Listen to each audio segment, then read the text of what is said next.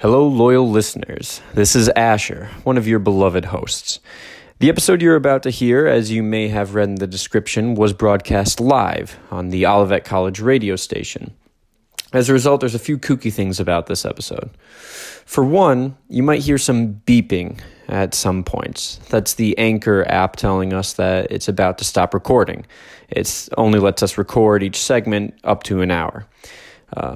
On top of that, regarding that hour, this is a much longer episode, as you may notice. Beyond that, there's also some points when we say we're going to play a certain song, or we have just come back from hearing a certain song. You will not hear those songs, so the breaks for you will be much shorter. That's because, obviously, we were broadcasting live. We were intercut by a certain music according to the way the radio station is run. If you like the sound of those songs, though, the names of them at least, go ahead and pause the recording when we say we're going to play them and listen to them. You're encouraged to do so. I think that's just about it for me. I'm going to throw it over to us. Enjoy. We're going to start recording now for the actual podcast portion of this radio show. We're live. We are sitting in the WOCR 89.1 The One Olivet College Radio. Go Comets. I've been told not to say that much, but got to represent. We're sitting in the studio right now, in the basement of the KC, and we're here. As we talk, you hear us. That is the way radio works. Oh yeah, this feels a lot more professional than my bedroom in my apartment. Yeah, that it does. We might have a little bit of troubleshooting. Try moving it a little. Yeah, try talking like into that part of it. I got you. These are microphones we're not used to. So bear with us if we have to work with it a little bit. So the long and skinny of this is. Wade and I ran into a few technical difficulties on the flip side of our recording process. So it was not possible to have us all set up and ready to go with our recorded podcast. Thanks so much to technology. However, because we're both pretty flexible dudes, we managed to get in some studio time and. Like I said, we're recording, so you will be able to listen to this on the usual places, Google Podcasts, Spotify, Anchor, wherever you get your podcasts. Well, not wherever, but most of the places. But the only difference is we are live, so this is the raw, unadulterated. I got a live version of my no swears paper, and we are ready to go here. So here's what we're going to do, folks. We figured we're gonna take it a little slower this week again, except for the reason of you don't know us so well. You've been listening to us for a little bit, presumably, but you haven't really gotten to know us. So what Wade and I are gonna do at this point is we're gonna have a first date. Let me explain. The best time to get to know someone is on a first date, right? So Wade and I, we've Googled some first date questions to ask your date, and we're gonna see what the internet is gonna have to offer here, and we're gonna ask each other some of these questions and have some discussions based on that, and hopefully you, by proxy, will be able to learn something more about us, your beloved hosts. So let's jump right into it. I'm going to ask the first question. All right. On our first website. So Wade, the first question is, what do you like to do in your free time? Ooh, what do I like to do in my free time? Alrighty, well, with the little free time I have, let's see here. I guess I enjoy mostly reading, hanging out with friends. As you already know, we enjoy playing Dungeons and Dragons, things of that sort. TV shows. Yeah, I don't know. I like to run when I get some time. Him and I both ran cross country in high school, so try and do that when I can. we're not quite on the same level though. Wade was a captain and a consistent varsity runner. I was JV and not a captain. But yeah, we're both part of the sick club of people who like to run for fun. Yeah, you are also. Yeah, we're nerds. So you mentioned Dungeons and Dragons. Right. I know you also do. I'm not so much a part of it, but you also do Magic the Gathering. Oh yes. Yeah. Didn't you get a new deck for your birthday? I did too? just get a new deck for my birthday as well. Yeah. They told me they were prepping that. Yeah. How's that working out for you, that deck? It's a nasty deck. It's quite powerful. Yeah. So, yeah, for those who didn't get the vibe before, or if you didn't listen to our first Take It Easy episode, Wade and I are both pretty big nerds. So we're gonna run with the line, or at least I'm gonna run with the line of Dungeons and Dragons first. We've been playing.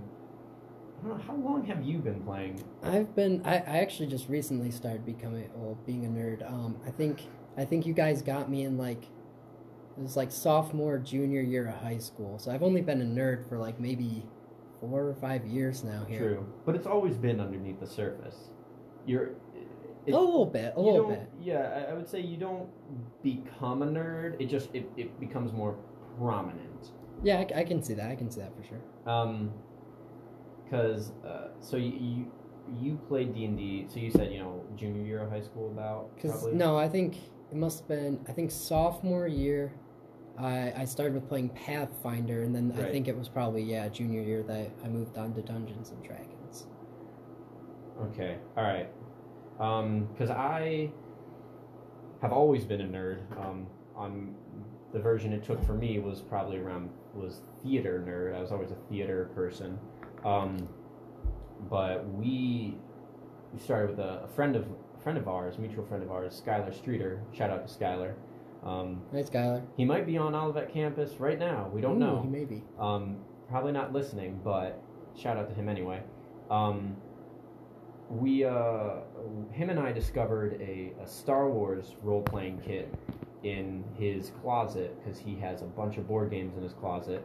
And we just basically took that and kind of ran with it. We would just create our own Star Wars, themed RPGs that would take one day, or, well, not a day, but it would be one session, a couple hours, and you'd be done with it. And from there, we started finding we developed our own techniques first, and then we found, Cogent RPG is an online system that's free to download that you can find. Pretty simple, in which you only use 6-sided dice. And then when I was in Germany for the second time, our friend Leo, who's in Germany right now, shout out to Leo, the legend, he was pushing hard for D&D for a long time, and they finally turned to it. And so when I got back, they gifted me the Dungeons and Dragons Player's Handbook, and we've gone from there. So, yeah, that was my senior year. So, well, not my senior year. That was my first year back. So that was 2018. Yes, 2018. Yeah. So I've only been a Dungeons and Dragons nerd for about a year now. I guess I have been playing longer than you, because I played that year you were gone. That's why I kind of started. So. Yeah. I played Pathfinder with Briar when I was in sophomore year, but that was 2 sessions. I wasn't, because it was way too complicated to get into. Yeah, that's what I started with, because I know on runs, Briar and Leo would always talk about it, and I was like, they're describing what was going on. I was like, are you guys talking about a movie? Like, what is this? And they're like, oh, well, there's this little thing called Pathfinder, and so they got me into it. You got to keep in mind with these when we're talking about this is when you are playing these games, it is like Wade says, it's like a movie. That's how, because I've always been a big film person, that's how I've always viewed it, as a movie. Some people view it as a TV show or a book or a story or real life. Everyone kind of views it differently, but I always viewed it in the lens of how would I film a movie or write a story for a movie. So when you're doing that, when you're binging a TV show, you get attached to characters. So people will talk about tragedies that occur in Dungeons and Dragons that they are genuinely upset at, and that is very much the case.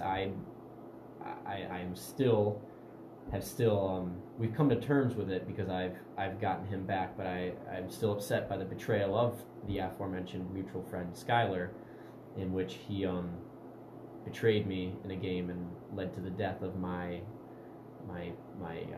partner, my police partner. Rest in peace, Dow. These are real things. You get attached to characters. You get upset when they die or when they betray you. It's a big shock and it's a big twist, and that's something that, because it looks lame from the outside, and it is incredibly lame because that's it's basically what nerddom is. You're just sitting around with paper and whatever. But you really, you sit for 6 hours sometimes at a table with your friends and play a game, but it's not just that. It's like when being a school teacher, right? You're there 9 to 5 or whatever, you have days off and blah, blah, blah. But it's definitely not a 9 to 5. But when you go home, you don't go home and like when you clock out, you're done. You have to grade papers, while we do all this stuff. So when you're creating a story as a dungeon master, you lead the story. When you're creating it, you're home and you're working on plot details and writing out the next episode and drawing a map or looking through the books and finding. So it's 6 hours playing time, easily 12 hours preparation, spread out over multiple days. So it's a big process. So that's why when Wade says, when I have time, we do this, because as college students we don't have time as much, and even as college, even from one year to the next, like right now our schedules just don't line up as much, so we don't have the opportunity to play as much. And we haven't played a full session since we were in San Francisco. We haven't. And it's been months, and I'm very upset about that. We're gonna get a new one going though soon. We're gonna start up. It's October, so it's time for the horror RPG to come back. So yeah, that's does a good little bit for a first question. Let's bust it out. Let's why don't you scroll through, ask one. All right, here we go. My phone over here. Alrighty, who is the most fascinating person you've met? Ooh, most fascinating person I've met. That's a tough one. This question is coming right back to you, so you should think too. Oh shoot. I don't have the whole list of people that I've met right in front of me right now. And I have met a few celebrities. I've met we figured out his name the other day. I've met William Shatner. I've met the guy who met someone who was in The Twilight Zone, which is one of my favorite TV shows. I've met Robert Patrick, that's his name, who played the T-1000 in Terminator 2. Fantastic man. But I would have to say none of them are the most interesting person I've met. Most interesting person I've ever met would have to be, I'd have to say, I'm going to cheat here. I have to say it's my parents. And that's not, it's not me playing favorite. Definitely my uncle is up there in the running. Because but I would have to say my parents have some of the, and anyone who's listening on Olivet, you might know my parents. They're Professors Wertheimer and Eller of the art department. And they have some of the most amazing stories that I've ever heard. They are very well-educated people, and it's amazing to talk to.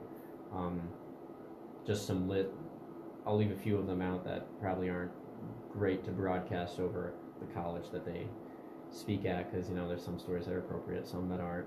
But one that is known in the college, that was actually reported in our newspaper a little bit ago. My father was a cab driver in 1980 in New York, and he was shot as a cab driver. He was held up and shot, and drove himself to the hospital. You're not gonna pull out your cell phone in 1980 and call 911, but drove himself to the hospital. My mom worked with an ornithologist, a bird scientist in Australia for a while, and has great stories from there. She also lived in Germany like me. So they would, I would probably have to say, they are the most interesting people I've ever met. Which, look at the draw, I guess. What about you? All right. So I was kind of thinking, I haven't met really anyone too horribly famous that I think people would like recognize right off the bat. I did actually, I went to a concert once. The band name was the B Word Sons of Johnny Cash. We're keeping the no swears policy. Yeah, that's good. Yes, but so I went there, and actually, when they were coming up with their name, because it had Johnny Cash's name in it for like their band, he ended up sending Johnny Cash like a letter and like asking permission to use his name for his band, and along with like some music of theirs that him and his band had recorded before they had even gotten like really big or anything. He was like, Johnny Cash isn't gonna like send anything back, like he's a huge star and whatnot. Johnny Cash ends up actually sending a letter to this guy back. He's like, I loved your music, I want you to come visit me, and like, he's like, yeah, you can use the name and whatnot. And so he actually ended up going to like visit him at some kind of party or something. I forget exactly where, but he meets Johnny Cash, like Willie Nelson, ton of bigger country singers and whatnot, and they end up actually like having they like help him record and everything. I think it was like Willie Nelson's like third or fourth ex-wife or something that was their like producer at the time, so they helped them get big. And just recently I went to one of their concerts, and it was like a smaller thing. I like older country music. It's not quite as popular as it used to be, but so I'm during that they took a quick break, and they were kind of going around talking with people, and I went over, and I was determined. I went over and I shook his hand and said like, nice to meet you or whatever. So I shook the hand of someone who had shaken the hand of Johnny Cash, and it's like I had to do that. I love that story. I love that you're just one step removed from shaking Johnny Cash's hand. Right? It's spectacular. That's that reminds me of actually some people who are also out there that I totally forgot about are lifelong friends of my parents who live in Connecticut, and kind of like that, my the father of one of their family friends, he wrote a story about Albert Einstein, and was talking about, I forget exactly what the story was about, but he essentially talked about Einstein's work and who Einstein is and all this stuff. And Einstein actually wrote him a letter about the story and said, I really love the story, it was great, but here are the mistakes you made. And like, there's like, there's equations on this. I've seen this letter, it's hanging in this guy's house. There's like equations that say, you talked about my equation for, gravitational propulsion or whatever. You said that it was E over the second power, but it's actually over the third power, and like, all this stuff. And it's, there's this letter from Albert Einstein mounted on this guy's wall, which is interesting because an interesting story that I just heard recently is the doctor who performed the autopsy on Einstein just cracked open Einstein's skull and took his brain out and just walked out of the hospital, like had no permission whatsoever, just stole Einstein's brain. Oh my gosh. Yeah, and the reason he did it is because he said, they're going to cremate him, his family wants to cremate him because Einstein wanted to be cremated, and it would be like wrong of us to cremate the most brilliant brain that's ever, so we have to study it. And Einstein's son actually went to his house, and he convinced Einstein's son to let him study this brain, and he kept this brain, and he promised him they would do it ethically, and they would do all this stuff, and he sliced it into little bits and mailed them off to people, and like all these neuroscientists. But it's like 1958, I think Einstein dies. And no one knew what to do with a brain. Neuroscience is like a fledgling science. They don't know what to do. So they basically just have these chunks of Einstein's brain that they don't know how to study. And this guy eventually is fired from Princeton. You know, he moves somewhere else and all this stuff. And they eventually track him down in like the 80s, and he still has Einstein's brain, like in formaldehyde. But now science has moved forward that he started sending it. And some people are actually, you know, learning more about it. But there are some theories as to what makes Einstein great based on their study of his brain. And when people found out about this guy, they started camping outside on his lawn because he's old now, and people were saying, you know, okay, you're gonna die. I pledge to become the next keeper of Einstein's brain. You know, or some people saying, here, I'm gonna give you, you know, X amount of money. Give me the brain. I'll protect it. All that kind of stuff. So basically, he'd promised the son of Einstein this won't become a parade or anything, and it did. And like he failed in his promise, but not really to his fault. Basically, because you know science wasn't the best at the time. There's still no agreed upon reason why his brain's so great. One of them is that there's a fold in our brain that electricity has to pass around the fold because it can't go over it. And that area of the brain is associated with shapes. And Einstein was very famous for being able to manipulate shapes in his mind that kind of helped him solve equations and come to conclusions. And the fold in his brain is slightly smaller than everyone else's. So it's possible that the electricity moved faster and therefore he can do it better. But no one knows for sure. But what I'm getting to is this guy lived in the house that our friends now live in. So our family friend had the jar of Einstein's brain was a jar containing Einstein's brain was kept in this guy's basement of where he lived right now. Like you can go down the basement and be like, hey, Einstein's brain was here, 60 years ago. Like, come on down and check it out. So yeah, again, there's just some, and like we're not really mentioning superstars. These are just people that these are just people. Even Yuri, he's a singer. No one like that's not like a widely known band or anything like that. These are just people. So collect stories. We're all stories in the end. Just make it a good one. That's a good quote. We are going to take a quick break here. Speaking of stories, and we're gonna hear a little bit of music, and we will be right back. Stay tuned. You're tuned to 89.1 The One WOCR.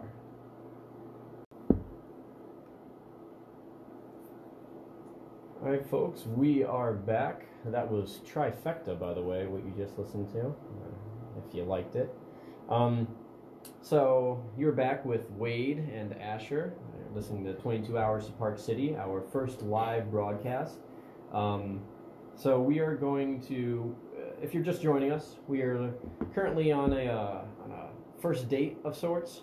Wade and I have known each other for a long time, but we're letting you get to know us right now. So we've got the internet at our fingertips, so we're asking each other some of the questions that come up when we Google first date questions. So let's continue with that. I'm going to skip ahead down the list here and paraphrase the question, change this question quick. And I'm going to ask you, Wade, what is the most amazing adventure you've ever been on? Ooh. It's a big one. I'll give you a chance. All right, most amazing adventure. I would probably have to go with our recent adventure over to California. Asher, myself, and one other went on a road trip all the way from here in Michigan to California. We visited many things along the way. I guess just to name a few, we went whitewater rafting down the Colorado River. Evermore Park, which is just kind of a fantasy-themed theme park where you kind of go through, you can get missions and things, and you have to go and complete those and join guilds and whatnot. That was a good time. Let's see, what else did we do? It was such a large trip. We visited Area 51. We did do that. Completely legally. We weren't part of the failed raid or anything. We were totally legally. We just drove up to where we were legally allowed and had our fun for 30 seconds and then left. Mm-hmm. So those were some of the things we did. For sure. Yosemite National Park, which was absolutely stunning. Yeah, all those things that we just mentioned were just on the trip out there. Yes. And we're skipping over a lot, but yeah. What else did we do in California? There was Disneyland. Went to the new Star Wars Galaxy's Edge Park. Awesome, dream come true. Um, yeah, what else did we do here? Well, that's in California. Right. I mean, we went wakeboarding at like 8 a.m., like 7 or 8 a.m. I have to look at the video timestamps. In the Pacific.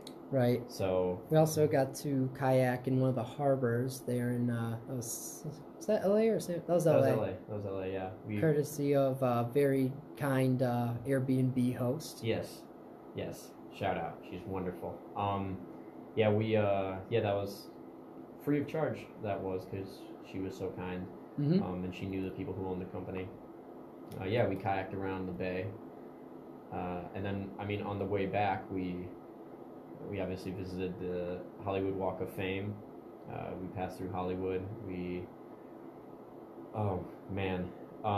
Albuquerque, New Mexico. Albuquerque, New Mexico. Anyone who's a fan of Breaking Bad, we definitely visited some film sites there and ate at the restaurant that Los Pollos Hermanos was filmed in. Yeah, and we drove through. It was like 2 a.m. We finally got to our place in Arizona, in Flagstaff, Arizona. We pulled up and like freezing. We actually in Arizona we stayed at a higher altitude than we did in Yosemite. Did we really? Yeah. At Yosemite where we stayed, it was we drove down out of the mountains. Obviously, when we were in the park itself, but we were camping in Yosemite, so we were just outside the park. But in Arizona, we were at a place that was at like 8,000 feet or something like that. Yeah, that was great. Got caught in the middle of a monsoon rainstorm in Texas. Yep. And the only reason we got caught in that, if you think about it, is that I demanded to buy a jean jacket in Texas because I had been watching a video where someone had a jean jacket, and I realized I didn't have a jean jacket, that the best place to get one was Texas. And I demanded we did it, and you guys were right on board, and you ended up buying your cowboy hat. Yes, I'm very satisfied with that stuff. Yeah, I needed a cowboy hat if I was going to be in Texas. And we decided, because this is the best place to get it, so we decided then to stop and eat because we were already there, and then we got caught in the middle of that rainstorm and had to, because you couldn't even see. Oh, no, I could not see, even like, when you're going through a storm, you look down kind of for like the white or yellow line, like right in the corner. I could not see that. We just had to find the nearest hotel, pull over. And that's why I had emergency funds set aside, is that if we needed it, we could do that. And we did. We, just called a hotel and booked a hotel, pulled off, and just stayed the night there, which was great. We had further to drive then the next day, but that was fine. And then we were in St. Louis. And that was a wild city. Everyone drag races in St. Louis. But we saw Chuck Berry, the classic rock and roll star. We saw his house. Rock and roll. We saw his house. Yeah, we didn't see Chuck Berry. I have bad news if you thought we saw Chuck Berry. Yeah, we saw his house. We saw where he wrote most of his classics. Johnny B. Good, all of those he wrote in that house. And then we drove home that day. Full car laden with souvenirs and everything, and you and I went off to school the next morning. Mm-hmm. I was actually already a week late because college classes had started the week prior, but since I have such spectacular teachers, they did not hang me up by my hamstrings because we have wonderful teachers. Yeah, that I would say that's a good choice. That's definitely I would have to process it a little more before I rank it in my vacations, but it's definitely up at the top. I would say overall my years in Germany would have to be my most amazing, my greatest adventures. Just the year in general, just being out of the United States. But here, let's narrow it down. I will say what my favorite adventure was, or my wildest adventure in Germany was, and you say what was the wildest adventure on the trip. Oh, all right. I might have to say, and he's not listening right now. I should have let him know. He would have enjoyed this. I might have to say that one of the right now, just the one that comes to mind, and again, this is like the movie list. I'll remember some later. But probably for now, the wildest adventure that I can remember is the one I had with Dominic, the one we went out, the gentleman who was in California, we went out to visit. Excuse me. He's from Scotland, and he and I were in Germany. We worked together, and we went to a chocolate festival in a nearby town called Tübingen. And I knew someone in Tübingen. He's friends with my mom, and they met when she was at the same place that I was working at in 1980, which is crazy. And we went to this chocolate festival. It's the middle of winter, and we had a grand old time eating chocolate. And we didn't actually. The only chocolate we bought was Ritter Sport had a tent that let you build your own chocolate, and we paid like €5 to go in. And the moment we entered, it's us and like 5-6-year-olds with their class, and we're just sitting there in these way too small chairs. And Dominic wants to leave, and I'm saying, no, I paid my €5. I'm getting the chocolate that I'm making myself. And the woman, I speak fluent German, but I didn't know some of the words, and she's asking, she's like, where are cocoa trees found? Because we make chocolate with cocoa. Where are cocoa trees found? And I'm leaning over going, South America. In South America. And some kid goes, South America? And she's like, great. What other continents? They're naming them. And then she goes, now what part of the tree do cocoa beans grow on? And I go, I don't know that. And she points to the trunk of the tree. She goes, it's this one. And I was like, trunk? But what's trunk in German? And so this little 6-year-old raised her hand and obviously knows what trunk is. So I'm just sitting in the back, this high school kid, like 18 years old, just sitting like slumped shoulder. But by the time we were ready to leave this chocolate festival, it was pretty late in the night, and we rode with our train to the next to a station about an hour away from Tübingen, and our directions told us to take bus 222, and there is no bus 222. There's certainly not one waiting there for us. We're the only ones at this station, except for some very drunk people who are shouting some things that are, not encouraging. And we can't figure out the bus schedule, not because we can't read it, just because it's confusing.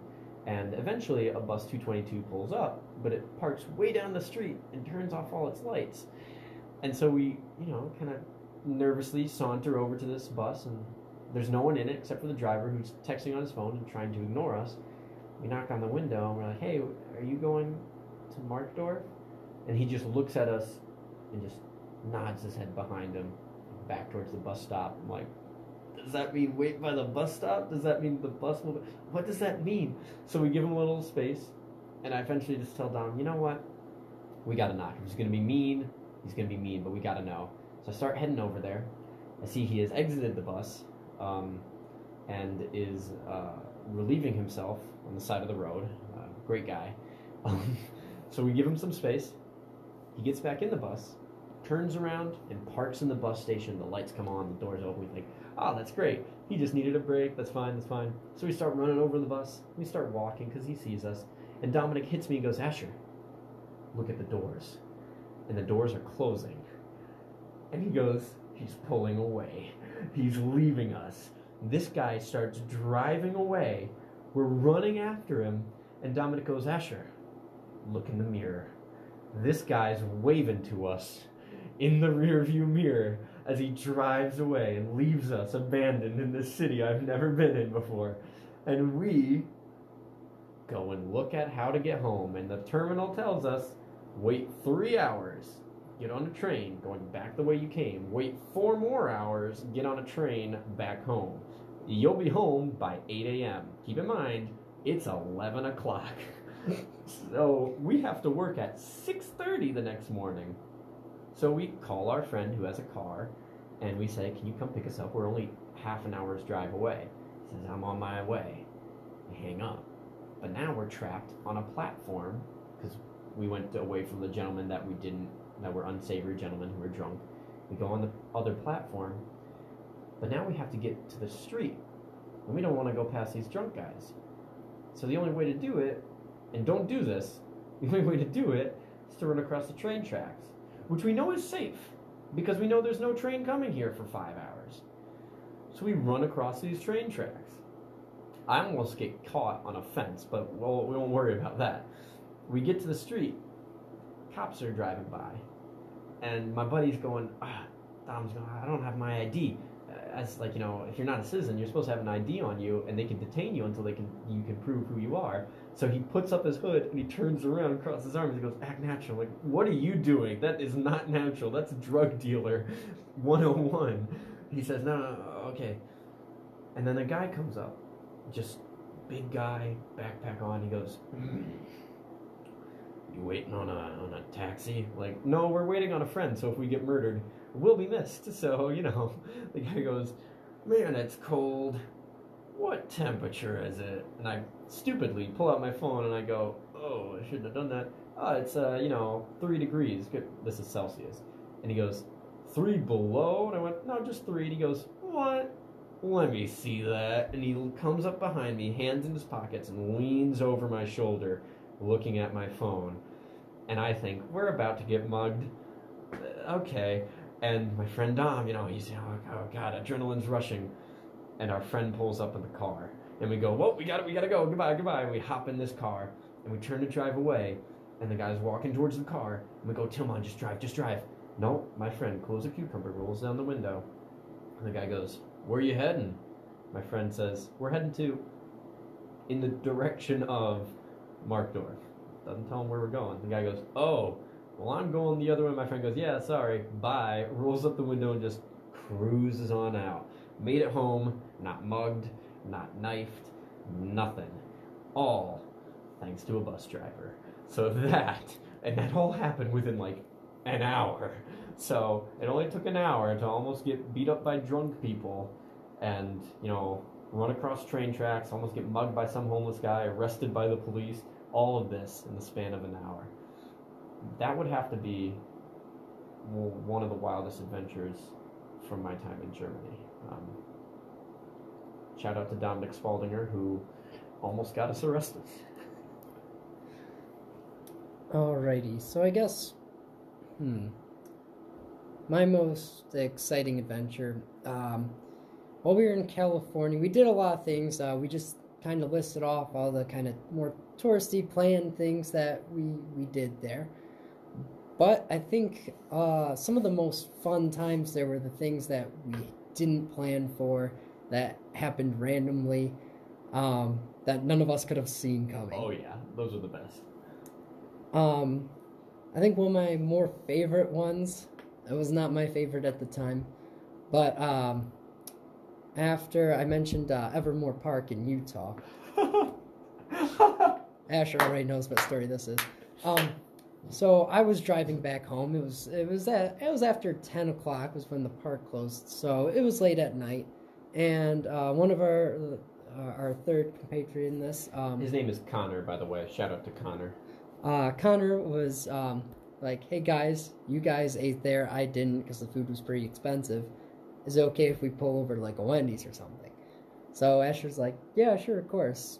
So we were all fine with it. So we threw in the GPS, closest Wendy's, and we start driving there with Asher directing me. So we're driving along, and eventually Asher's like, okay, turn right here. I take a right, and he's like, oh shoot, never mind, sorry, just pop a U-ey and we'll go back that way. And I was like, okay. I'm kind of driving down this like dark street, and I'm looking side to side, and there's all these driveways, but they're all like gated off. So I'm just looking for a spot to do like a simple 3-point turn. All right. This is where we differ, because Connor and I just wanted to do a U-turn right in the middle of the street because it's 11 p.m. No one's on the street. No one cares. Wade is a good boy and wanted to do a 3-point turn. But honestly, you just need a few feet off the road, so it didn't matter that they were gated. But because of this, we had a great adventure. So sorry, go on. All right. So I'm looking left and right. Gated driveway after gated driveway, and that's when I finally find one that isn't. They're like kind of bickering at me, just being like, just turn around. So eventually I pull in here, we're all kind of arguing. As I turn, the headlights of the car sweep over to reveal this guy's kind of driveway, and just in the back, like in the tree line, there's just, I wish you could see it, but for those of you listening live right now, I am posting a photo to Twitter, and if you're listening on the recording, you can go onto Twitter and see a photo of what we are describing right now. There's this figure, kind of, here, do you have the picture up? I can describe it a little bit better. Just humanoid figure. He kind of looks bald. He's got like greenish like skin, and this thing looked real. All right. It wasn't like just like remember too. This is, what was this, August? Yes, this is August. Nowhere near Halloween. All right. No one's got decorations up, but someone's just got this like dummy of this zombie looking figure sitting in his front yard for whatever reason. So we pull in. Also, this was interesting too. Its eyes actually like reflected with the light as well, which is what made it real for me. That was like one of the main things I noticed. So we all start immediately freaking out as soon as we see this. I quickly put it into reverse. We pull out of there. We start hightailing it out of there. They're just like, okay, just pull into this parking lot, pull into this parking lot. So I pull into this parking lot, empty parking lot, except for two cars that are parked like face to face, and there's just two men standing outside of them talking. And so immediately I hear from the back seat Connor yell, "It's a drug deal, go, go, go." So I pull out of that parking lot then, and we're able to get over to Wendy's. I'm like, just laughing and still in shock. We're yelling at this point. I am, at least, of, because I, for the most part, was pretty convinced that it looked to me as if someone had hung themselves from a tree, and I thought I was not totally unsure that this was a suicide that we had stumbled across. Because for his convincing moment was the eyes, mine was the skin, that this was gray-green skin that looked like a dead body. So we are sitting in Wendy's discussing what to do next. Oh no, we didn't. Remember, we didn't sit down in Wendy's. No, we're sitting in the drive-thru. Oh, yeah, right. Drive-thru is what I mean. So yeah, we're kind of discussing. I thought, I mean, like after the fact, I was like, okay, I know it wasn't like a real thing. I'm pretty sure it was just a dummy. Asher was pretty adamant about checking it out because he thought it was like a real dead body. That's how real this thing looked. Yeah, something was. It was bothering me that it looked so similar that I wasn't 100% convinced one way or the other. So anyways, we're all kind of hysterical. I don't feel like I can talk to someone at the drive-thru, so I pull forward so that way I can just roll down Connor's back window and he can just order himself some Wendy's. So I roll down the window. Connor, of course, he's like right away, he's like, "Hey, how are you doing?" Like starts talking to the dude, and they're like, "Yeah, I'm doing all right." And so he orders whatever he got from there. And then to finish off his order, there's one item on the menu. It's like Dave's Famous Lemonade. Yeah, so, it's Dave's Lemonades. Of course, Connor's like, "Hey, and would Dave mind if I had one of his famous lemonades?" And the guy at the drive-thru goes... The guy goes, yeah, man. And the guy in the drive-thru hears from the front seat, "Just order!" Then... No, wait, because he said, Connor had... he asked if Dave would mind. He said if Dave would mind, and the guy says yes, and because he gets the joke, he goes, yes, and Connor goes, "He would mind?"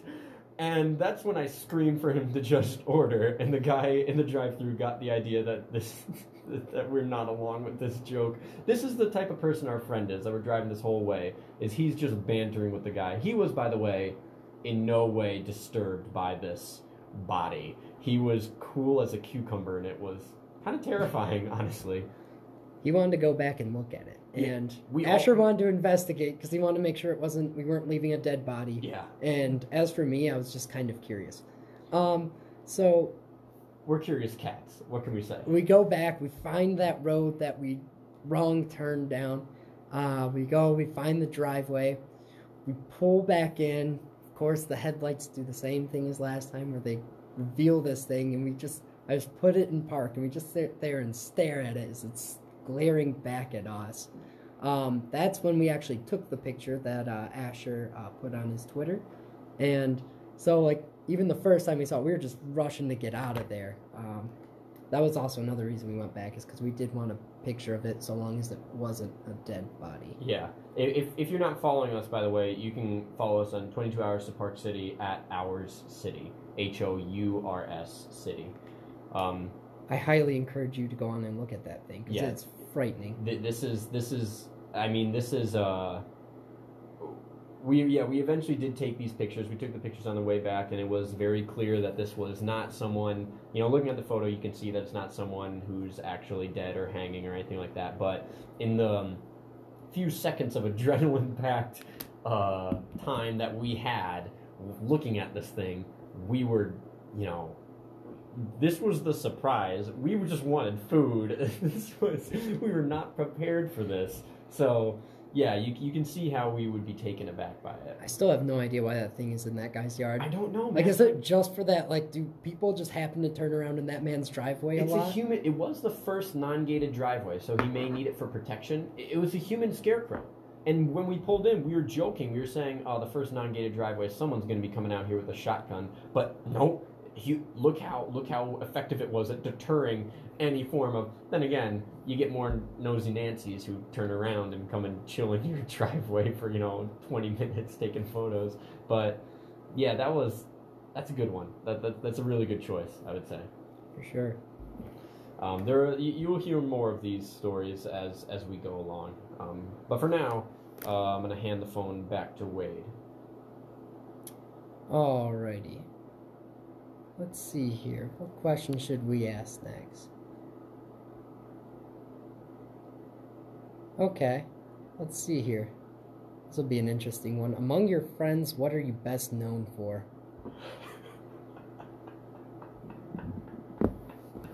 It's a good question. Among my friends, what am I best known for?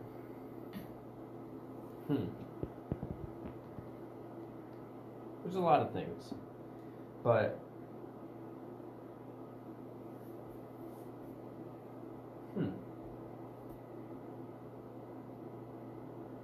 that's a good question. Because I could make a list, but what am I best known for? I would say in general, just generally my personality. But more specifically, I think it might be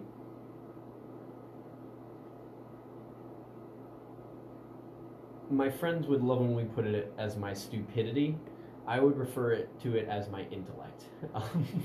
For example, I know there's one friend in Ann Arbor right now who, if he was listening, would probably be yelling your stupid jokes at the radio, and he's the one who's known me the longest.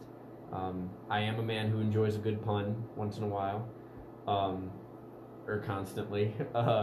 So I would probably say. I'd probably say it would be that. It would probably be that that kind of zany. Basically, my personality can be encapsulated in finger guns after a really stupid wordplay. Wade's nodding right now. Do you agree with that? Is there anything you would say that I'm known for more?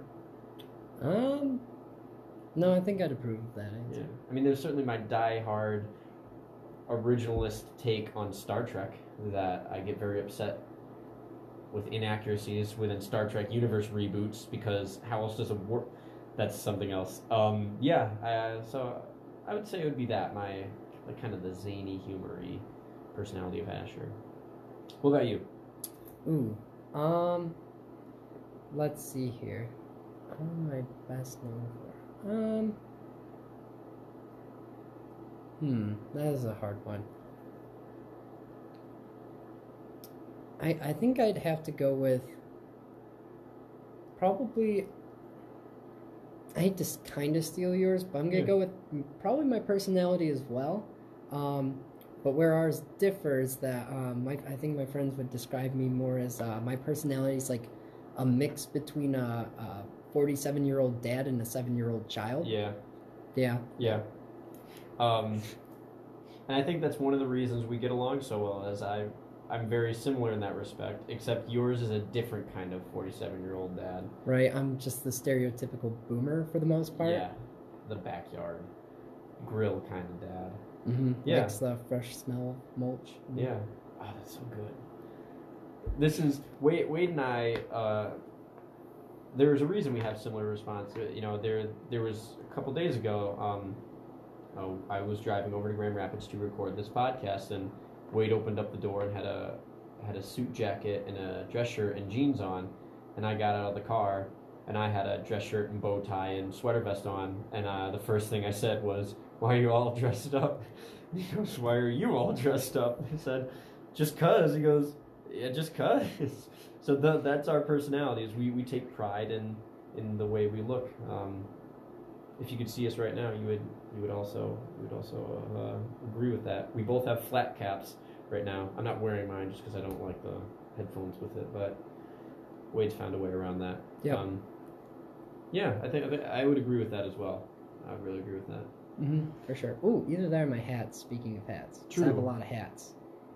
One theater show I did, I believe it was The Little Mermaid. I kind of made it my goal to wear a different hat to every rehearsal. And that was a good time. That's interesting. It was fun to do. Where you have different hats, I have different coats. That's my thing. I only have like 2 or 3 hats, but I have a variety of different coats and jackets that I have accumulated over a long career of buying coats and jackets. Okay, we are going to take a quick break right now. We're going to leave you with the speaking of our personality, because we have control over the music, you're going to have to suffer through our music. We're going to leave you. Well, we mentioned Johnny Cash, so why don't we leave you with The Highwayman by The Highwaymen. You're listening to 89.1 The One WOCR. Stay tuned. All right, folks, we are back. You are listening to 22 Hours to Park City with Wade and Asher. We're your hosts. We just gave you a quick snippet of The Highwayman by The Highwaymen there. That is, Wade mentioned before that he met someone who met Johnny Cash and Willie Nelson. That's something else that we share is our taste for music. Both have quite a bit of a range there.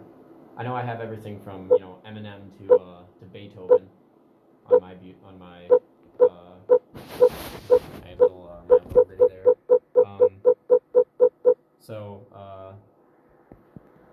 Where was I going with this? Oh yes, our next question. Of course. Ooh. Oh. If you could go back in time as an observer, and you could not, you can't interact with anything, you can't change anything, you can only observe, what historical event would you observe? Oh, man.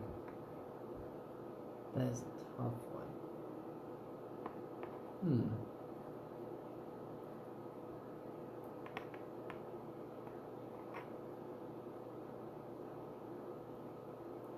Just observing.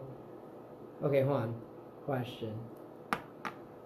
So, with the observing, is it just to watch, or would I be like just a person in the crowd then, basically? Just blending in, but not doing anything. No, just to watch. So we'll say you're encapsulated in a, we'll say it's an Einstein-Rosenberg bridge. You go back in time and you're contained in some little bubble. Okay. In which you cannot be affected by anything, can't be hurt by anything. You're just there to observe.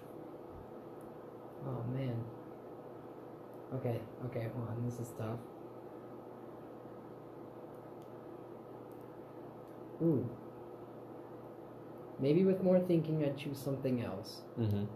But I think it'd be really cool to see the shootout at the OK Corral. Ooh, that's a good one. We tried to go through there. We tried to go through Tombstone on our road trip, but it was way out of the way, which would have been great. Right. But we did go to the town where Doc Holliday died. Yep. Yeah.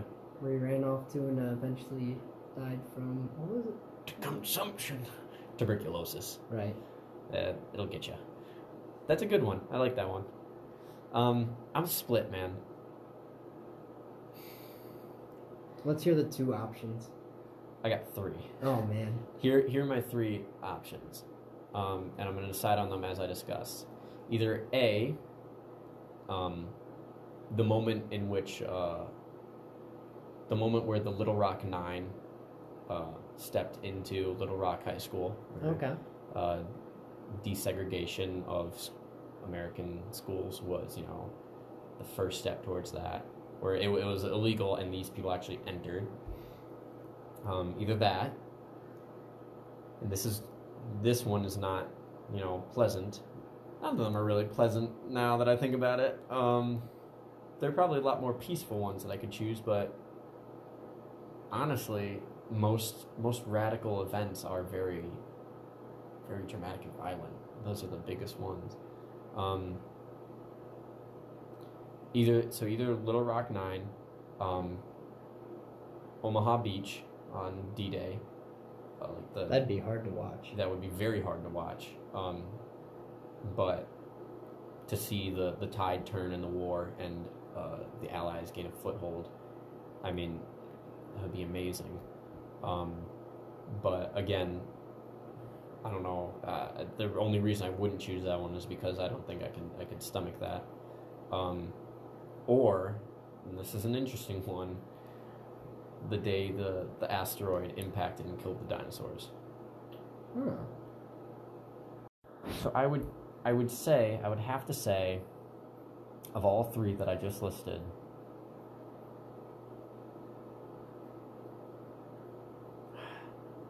I might have to go with the dinosaurs. I kind of thought you were gonna say that. I mean, because they're all so important, but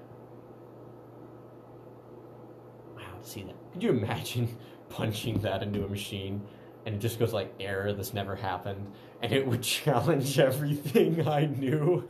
I was just kind of thinking that, like, what if you actually tried to do that and that's not actually what happened? Yeah, I punch it in, it goes like autocorrect, like, did you mean when God flooded Earth and Noah saved all the animals? I'd be like, what? this isn't what I thought. Wow. Yeah, I would have to go with that. Interesting. All right, I'm going to pass the questions on to you. All right, Your turn. awesome. Give me a list. Oh, okay, that's the first one I read, but it's too interesting to pass up. Go ahead. What's been the most significant plot twist in your own life? Ooh, boy. What's been the most significant plot twist in my own life? That's a good one. That is a good one. I gotta start thinking of mine.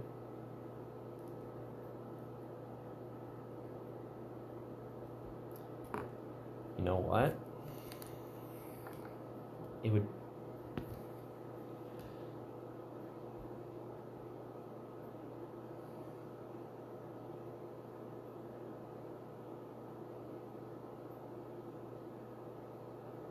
might have to be when I decided God didn't exist. Wow. Because then, because imagine, whether you're atheist and always have been atheist, or, believe in a God and always have, imagine believing to a certain point that, everything you do is divined by a supreme being and he's watching over you and taking care of you and blah, blah, blah. And then, going, no, I write my own history. Like you take your own destiny into your hands, essentially. And yeah, it would probably have to be that. Interesting. Which that happened sometime in middle school. Wow. Yeah, I was. Yeah, probably like 5th or 6th grade. Plot twist. Dun dun dun. That's a plot twist right there. What about you? Okay, let's see here. So I'm thinking it's probably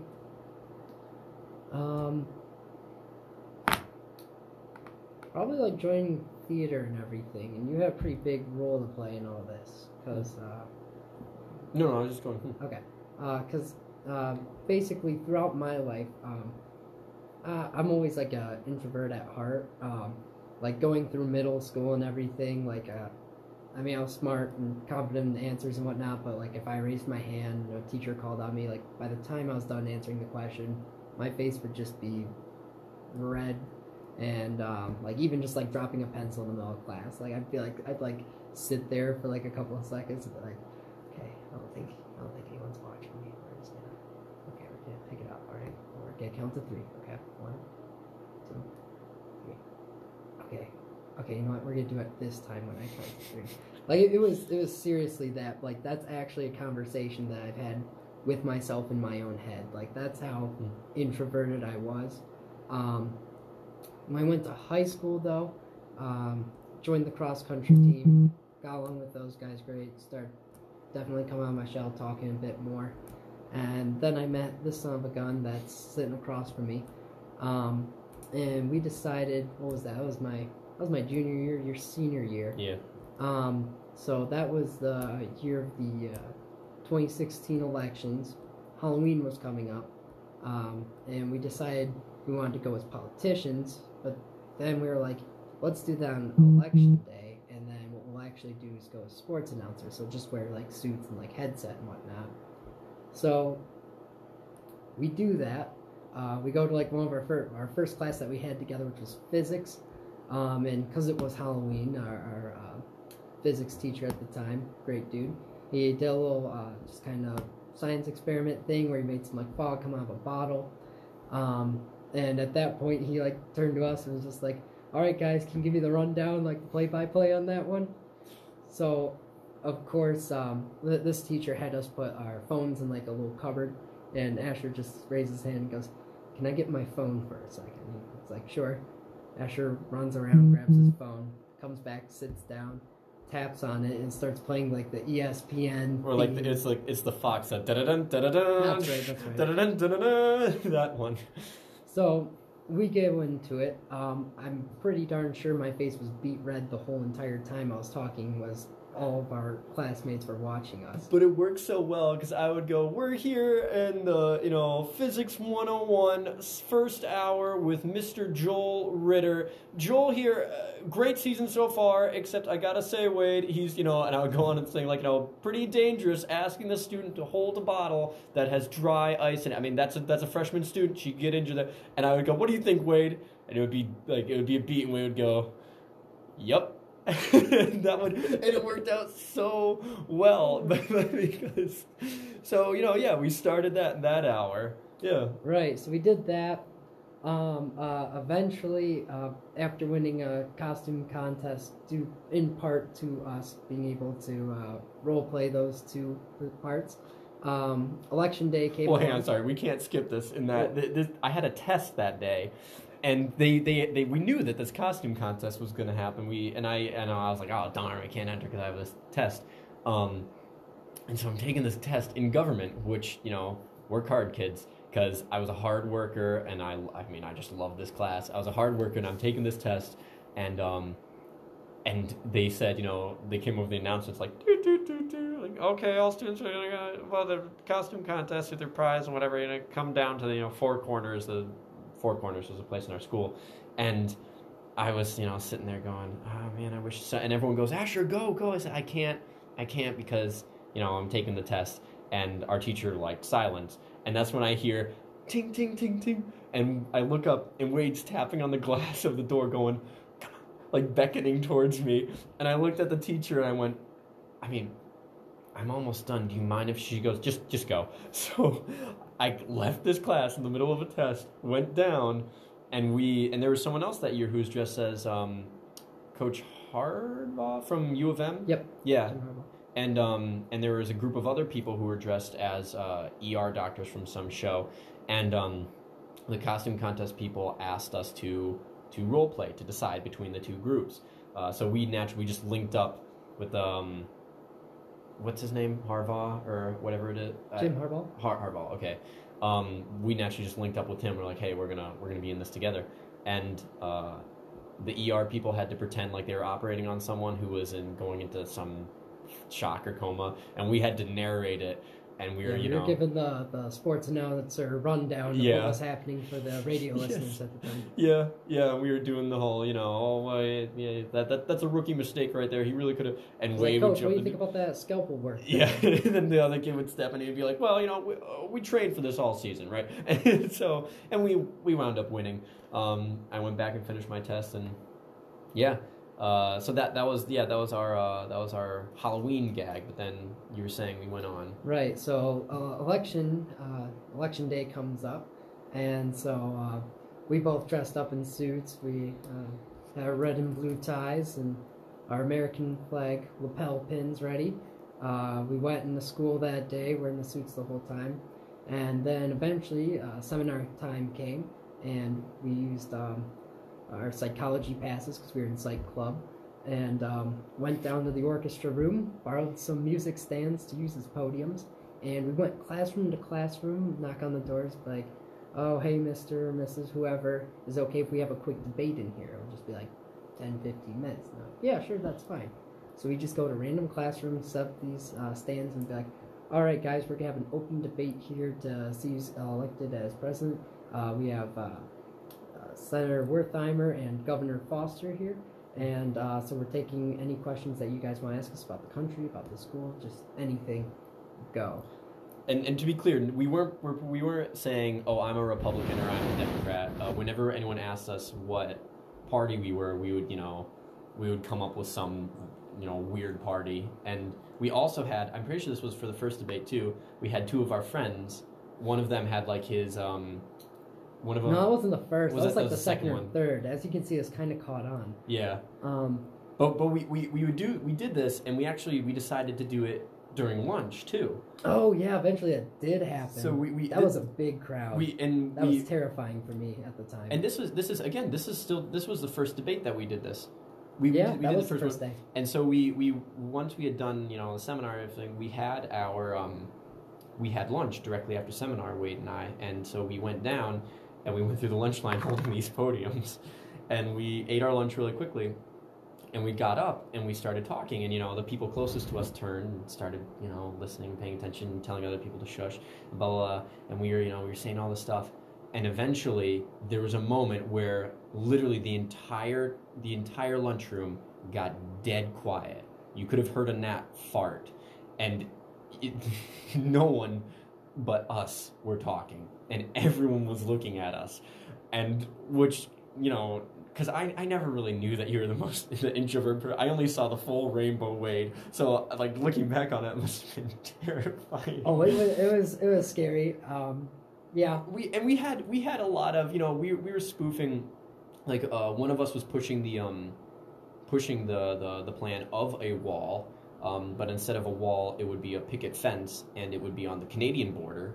And the idea was you didn't have to build a massive wall to keep Canadians out, because they would just see a white picket fence and their natural nice instincts would take over, and they would naturally avoid the property and be very respectful. See, I was advocating for putting signs along the border that just said "Please do not cross." Yeah, I think that would have been a lot cheaper. Yeah, so we look. We're not going to get into we're not going to get into the semantics of how your plan would fail, but we got into this. We had ideas of how to harvest or harness zombie power to wage wars and fuel the economy and all this kind of stuff. Right. Also, they raised the prices in the vending machine for that was a big hot button topic, and we were both on the same page in that. We're like, well, we both agree we're bringing soda back. You should have the right to. So the interesting part of our debate at the lunch was that once the people way in the back who couldn't hear us as well, because this was before you did theater, Yeah, I didn't know how to project quite yet.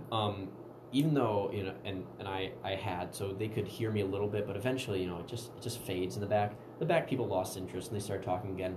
And our principal at the time walked up, cut us off, turned to the back of the lunchroom, and yelled, "Hey, we're trying to listen to some people talk here, so if you don't want to listen, that's fine. Just keep it down." And we didn't ask anyone permission to do this. We just kind of did it. Yeah, we just stood up. And so that was the green light for us, and we started going out of control. And I think I can safely say that one of the moments you got probably a big boost was this was around the time that the Harambe thing had happened, and I was polling really well. All right, we'll just say that. I actually think this was our third. This was the last debate we did. I was polling really well. Every time they would announce me, because we had some people announce us at one point. We would get a lot of cheers. We got some good, there's some good people. But I was polling really well with a lot of cheers. But someone posed the question of what would we do for justice for Harambe, and the first thing out of my mouth, and I knew that this would fail, so I don't know why I said it. Probably just throw some chaos in the campaign. I said, well, I think they were justified. And I said that gorilla, something needed to happen, which does not reflect my actual view. But I came out for the zoo, and I got booed. Yeah, I got hissed and booed. And Wade just holds up his hands and goes, we're going to get some justice for that gorilla. And the whole room screamed. And he just holds his hands up. And it's like, and so, you have all those people just screaming for you. And it goes to your head. It really does. I'm starting to understand politics more just after reviewing that scenario. Yeah. So the long and skinny of it is, after that, I convinced you to try out for Les Mis. Yes. And you didn't want to, and you were upset because you thought you were told you were going to have to sing. You practically dragged me to that audition room. Yeah, but I told you, and I remember this, I told you, because you said, I can't sing. I'm not a good singer. And I said, I can't either. They'll just stick you in the back with the ensemble, and together we do a good job. No one's going to hear you. And then guess what happens? The first opening scene, I had my own, solo. It wasn't a long part, and it was back and forth with someone else, but I had my own solo part. My only singing experience was 7th grade choir at the time, and I guess that still is my only singing experience. I guess I'll Les Mis. Yeah. And he had I was gone on some vacation or something like that. And when I came back, they were we're sitting with our pages, and Wade goes, by the way, I have a solo. I went, what? That was the thing that I said you wouldn't have to have. And he sings it, and he nails it. This is audition or rehearsal 5. But the funny thing is, when we were, getting ready to rehearse, we're sitting in class, and I'm singing the song that they gave us, to audition, under my breath because I'm not good. And then I put the paper down, and I start singing some other song from Les Mis, and Wade goes, do we have to sing multiple songs? And I said, no, this is just another song in the show. And he said, you know multiple songs from the show? I went, dude, every theater kid knows Les Mis songs. And from across the room, same kid who dressed up as Jim Hardbaugh, Jack Marucci, shout out to Jack at U of M. I went, hey Jack, how many songs from Les Mis do you know? And he goes, all of them. Yeah, see, you just know if you're a theater kid, it's one of those shows. So that intimidated you a little bit too, but that set you on the path of theater, and now look at you. You have literally been in shows with professional Shakespearean actors. Yep. Right over at Grand Valley. Yeah. So don't plug another college on my show. Sorry.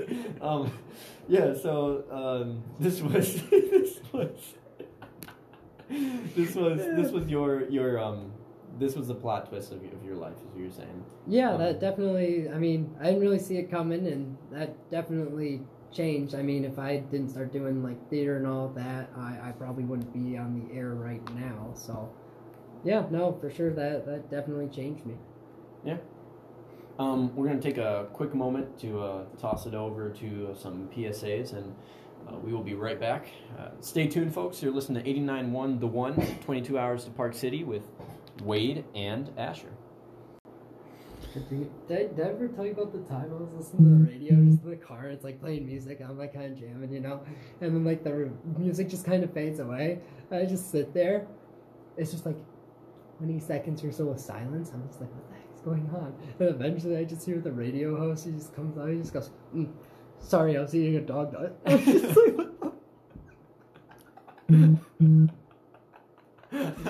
was like, God dang it. I just lost it. That's great. Wade just shared a little anecdote with me off the air. That's a funny one.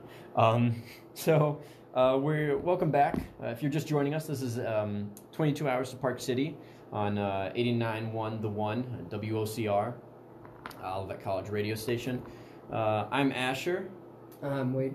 And we're on a first date right now between you, the audience, and us, the hosts. If you've listened to any of our podcasts, you know that we're all about discussing different things that may be controversial, may not be, and that we will sometimes differ on, but we'll always be able to have a sort of a civil conversation about. So right now we think it's important for you to know who we are in order to take anything we say with any semblance of, seriousness. So we're being silly.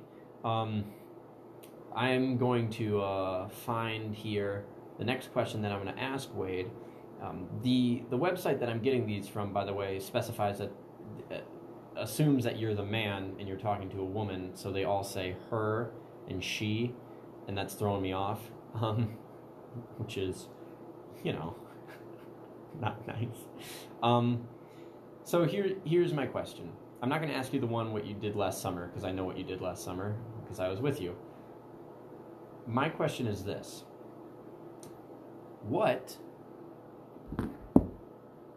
You know what? I'm going to throw out the question that I had in my mind before this. How do you think you're going to die? Ooh. And this can be, you can give me a serious answer. Then give me an answer of... This is how I think I'm going to die, or how I want to die? Let's do both. Let's do both? Let's do, yeah. Ooh, okay. This is, some heavy stuff. How I think I'm going to die.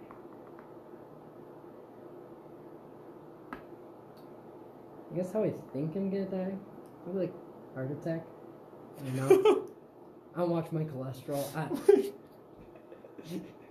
Jeez, that's actually... Maybe, that's darker than I thought it was going to be. What'd you think it was going to be? I thought,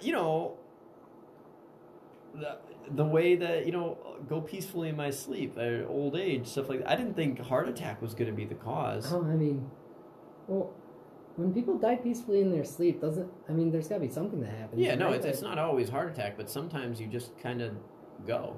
I guess that's fair. Old age is usually like, you die of old age, you usually die of a sickness or something, but... That's true. It's, some people just kind of just fade in their sleep. I don't know. That's an interesting one. Maybe heart attack. I don't know. It's too many. You also don't watch your statistics mind is going absolutely crazy right now. That's also true. I also have a very good metabolism right now. Once that starts, yeah, you don't watch your cholesterol because you're 20. Be like, darn, I should start eating Cheerios instead of Lucky Charms or something. Raisin Bran Crunch is my favorite cereal. And I just needed you to know that just then. Okay, and thank you. That's not me plugging, that not getting paid. You don't have to buy that over anything else. I'm just saying. I'm writing a check right now. No, don't worry about it. No, yeah, I'm just saying that is my favorite. So I have a box stashed away because my brother ate like the majority of my box. Anyway, how do you want to die? How do I want to die? Oh, that's a tough one because part of me does want that peaceful, like die in your sleep thing, but on the other hand, it would be kind of fun to die in some way that's exciting. Yeah. Yeah, no, I get you. The only problem is that usually if you die in an exciting way, it's probably not the best way to pass. Dramatic, yeah. Yeah. So yeah, no, I'd say probably passing away in my sleep, but I guess if we had to go the fun route, wow, this is dark humor. Yeah. That's fine. Yeah. Oh man, there's so many interesting ways to die.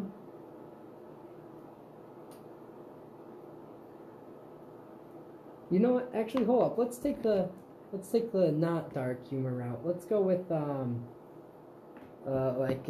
doing something heroic. Just going out.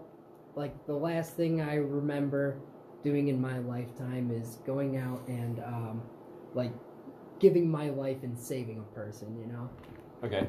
I feel like that would be like, you know, pushing someone off the train tracks and just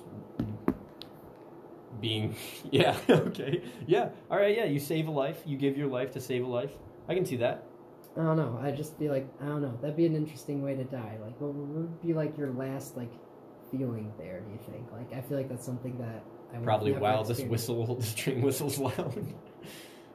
I mean, hope that's not. No, yeah. Messed off. I do that, but Okay, that's Yeah. a noble thing to die saving someone else. so how about yourself? How would you want to die? How do you think you're gonna die? I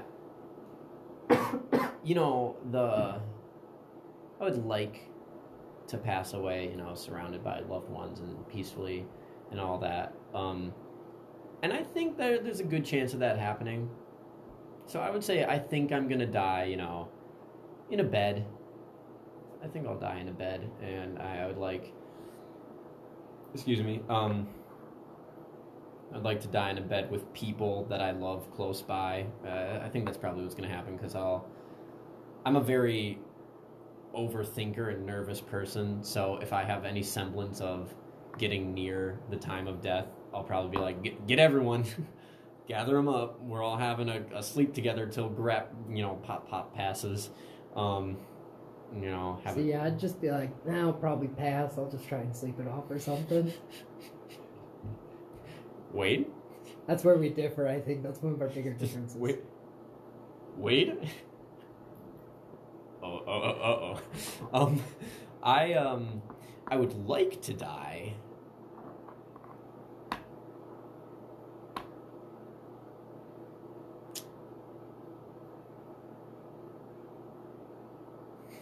I know it's hard, isn't it?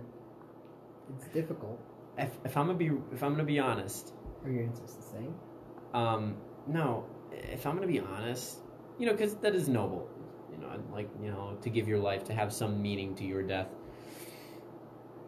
But if I'm gonna be honest, I think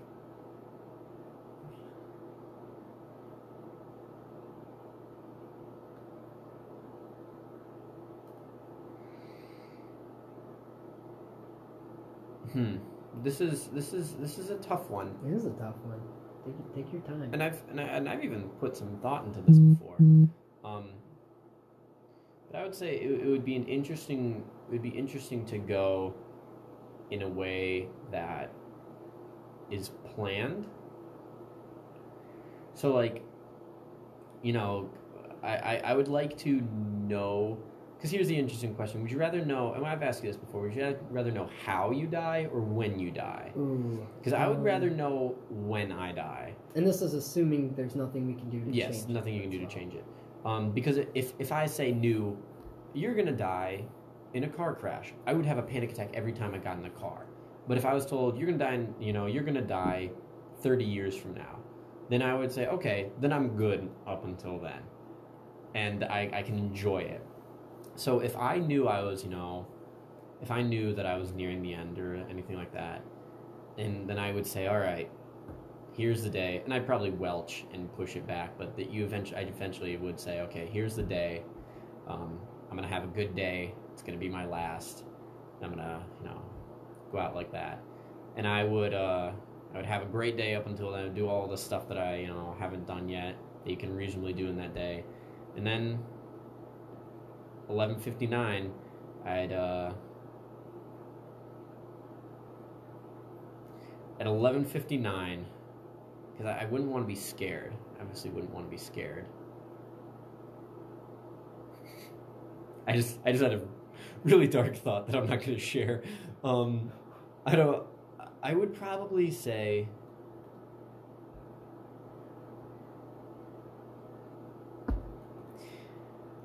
here's how I would do it. I'm sorry if this is. I wasn't expecting this, honestly, when I asked it. I would have that day, to me and my family, and do things with my family. And when I say, do things I haven't done before, I'm not talking like hard drugs. I would probably spend the day, not even things I haven't done before. I would probably spend the day, first I'd say like, okay, let's all watch movie together as a family, because that's one thing that I love. You know, let's just sit down, just, you know, you have dinner with your family, have some movie with family. I would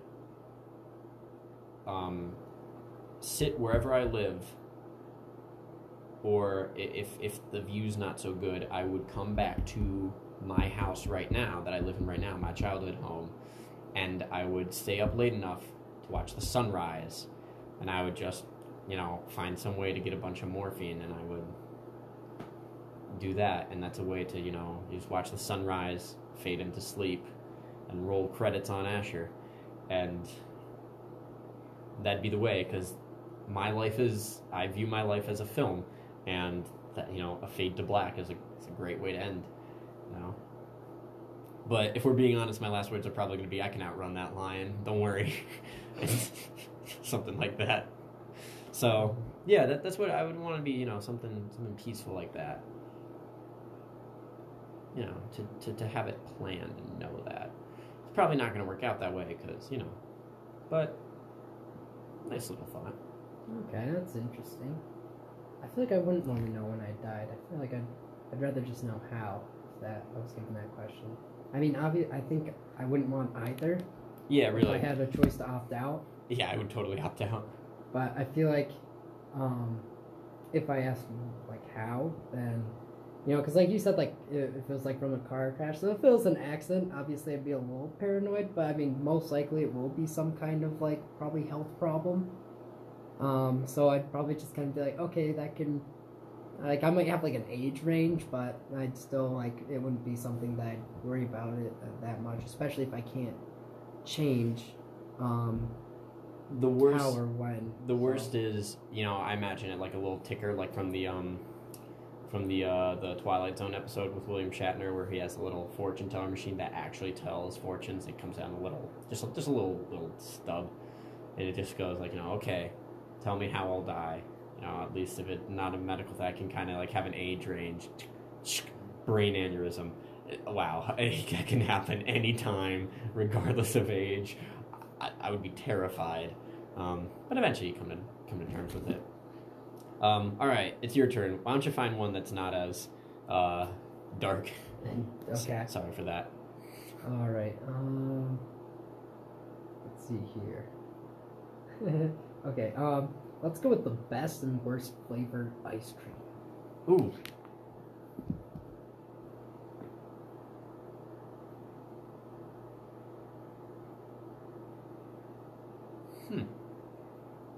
I know this one's not as serious of a topic as our last question, but I think you still have to think about it. Equally as hard. Right. How do you want to end your existence?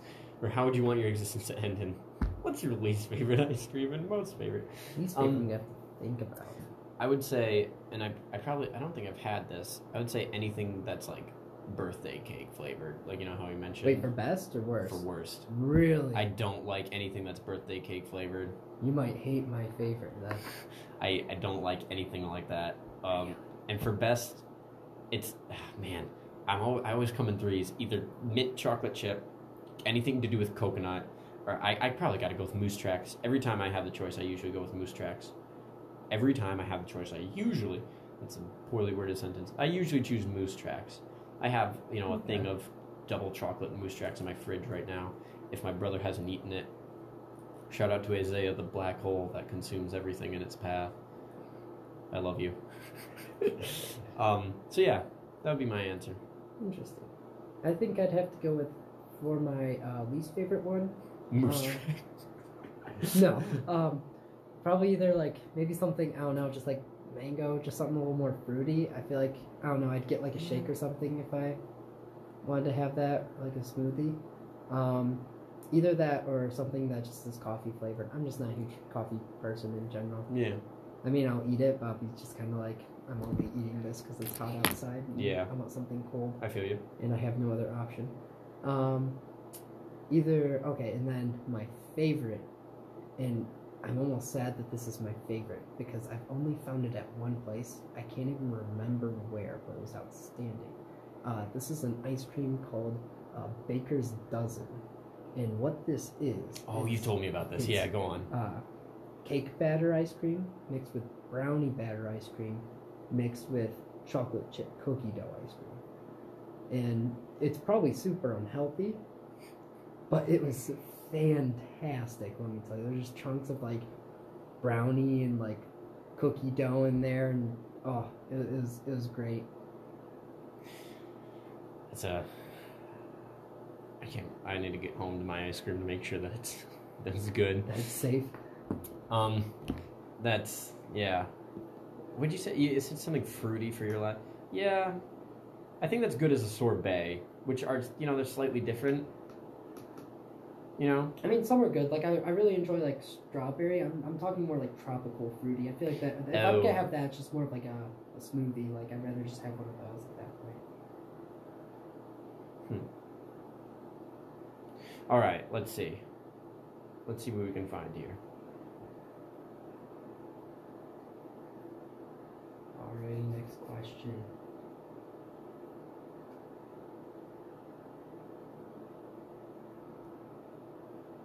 Looking for a good one? Yeah, I want to find a real good one because we're zeroing in on the last 25 minutes here. Right.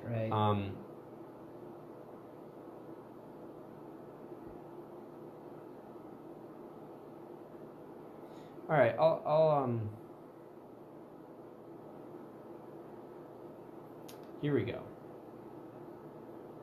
I'm gonna ask you one that I'm thinking of. Okay. What is your latest obsession? My latest obsession. Like, what's the latest thing that you think like, oh, this is awesome, or this is really cool? Oh shoot. Okay, hold on.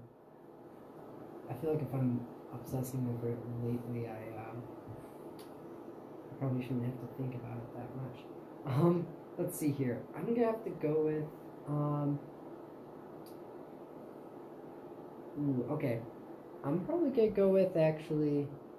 Most recent thing is I started watching a TV show. I know you just started watching it. I'm much further ahead than you right now, just because I have been obsessing over it. But the TV show called The Good Place. It's a really good show. Essentially what it's about is, it kind of is about what happens when you die. It gets a lot into like a lot of different philosophical things, but it's mostly a comedy show. And so basically it follows mostly the main character, Eleanor, and she dies and she wakes up in just a place called The Good Place, and she's explained to an extra dimensional being that essentially, like, she's like, he tells her that, or I guess more it tells her because it's extra dimensional as opposed to like, so anyways, it explains to her that most of the religions were like 35% right or something, but basically in this world, whenever you do an action, you either get like minus points or plus points, and then if you come out on the positive end, you go to the good place, and if you come out on the negative end, you go to the bad place. And it's like you're in the good place, so this is like a place where you're meant to be and where good people are, and it's kind of supposed to be like your paradise. And so he like takes her through this little neighborhood, and basically it's supposed to be like they match you up with everything that you're supposed to ever want, and he shows her like her dream house and all these other things. He's like, all right, and also here's like your soulmate. Like everyone gets paired with a soulmate too while they're there. So then he leaves, and Eleanor, basically this is all in the first episode, but she like says to the soulmate like that she meets, and she's like, hey, so like promise me like you won't tell anyone something as soulmate. And he's like, okay, yeah, I promise. And she goes, I'm here on mistake. I was a terrible person. And because they're also led to their house. Like she finds out, they say, oh, when you were servicing hungry children in Africa, and she's like, I never. She's just kind of like smiling, like, yeah. They got her mixed up with someone, yeah. So she was kind of taking someone else's place in this heaven, and so kind of a lot of it is her like kind of suffering with like the guilt of like being somewhere where she's not supposed to be, and she kind of receives help from this person. He like kind of teaches her to be good, and because she wants to belong there, and she doesn't want to go to the bad place. Yeah, so it's her trying to stay is like the basic premise of the show. Mm-hmm. and it causes all kinds of problems. Oh yes, for sure. And I highly recommend that you do watch it. At first, it seems kind of cheesy.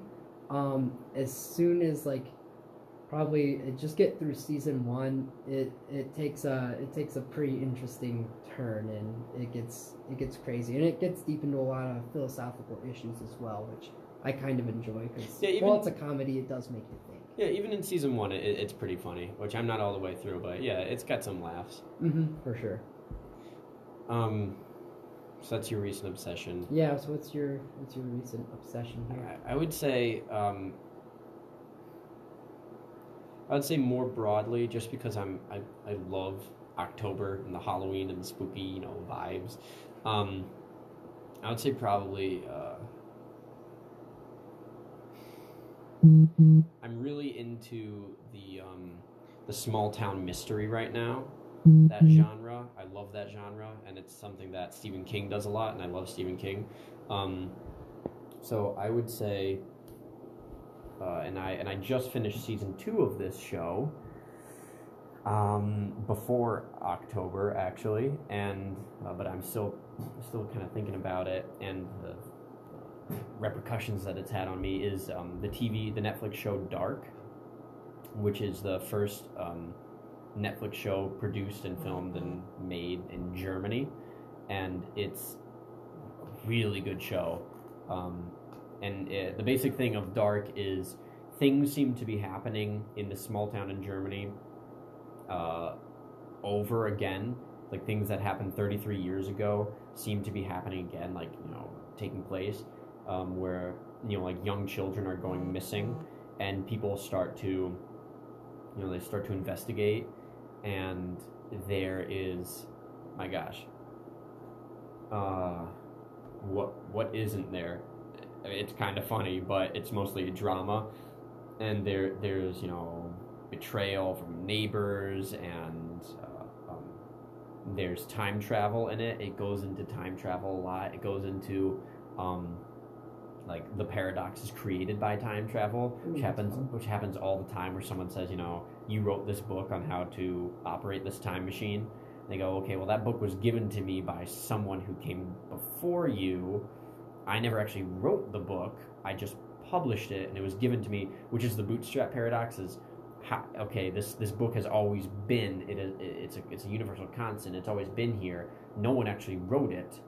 Like the author, it was given to the author by someone, but how they get their hands on it, if they didn't write it, it was written by the author, blah, blah, blah. So interesting paradoxes like that. It gets into philosophy. This book is the reason that I purchased a book by Nietzsche, by Friedrich Nietzsche, who's one of the most famous philosophers of the 20th century, because it talks with him a little bit, because he talked about an idea that the universe is in a 33-year rotation, and every 33 Earth years, everything in the universe is back to where it was 33 years ago, and no spoilers. This is you find this out pretty early on. The time travel that takes place in the show, you can only go 33 in 33-year intervals back. But it's really well filmed. The acting's fantastic. The children actors, they have some children actors, and they're amazing. You have to really stick with a story to understand what's going on, because as with time travel and paradoxes, it gets loopy. But oh my gosh, is it worth it? And the end of the second season really left me wanting more. So I'm caught up with it, and that's fueled by BuzzFeed Unsolved, which I watch whenever it comes out. Those mystery, people disappearing and unsolved mysteries and stuff like that. And also certain music that I've been listening to that sort of has that vibe for me. So that's kind of that spooky thing, and I get into that mood every October. So that would be my obsession for the current month that we're in. All right, I'm going to toss it back over to you, Wade. While you look, we're going to listen to some soothing melodies. Stay locked. WOCR 89.1 The One. The boys are on, and we'll be right back. Wow, we're back, folks. That was dangerous. In case you were interested, we were just having a little discussion as to what peligrosa means in Spanish, and it answered it for us. Dangerous. All right.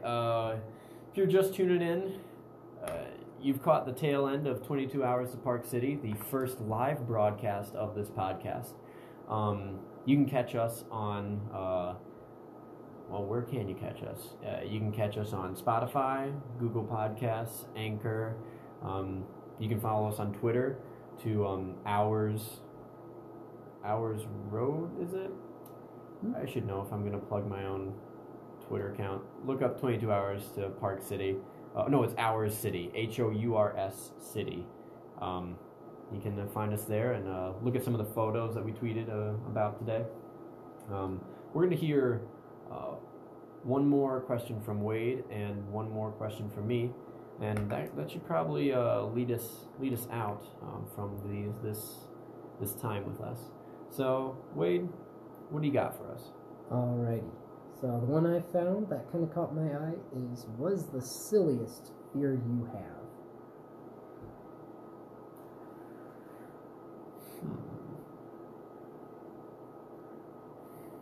Think deeply on this. The silliest fear I have or have ever had? Let's go with have ever had.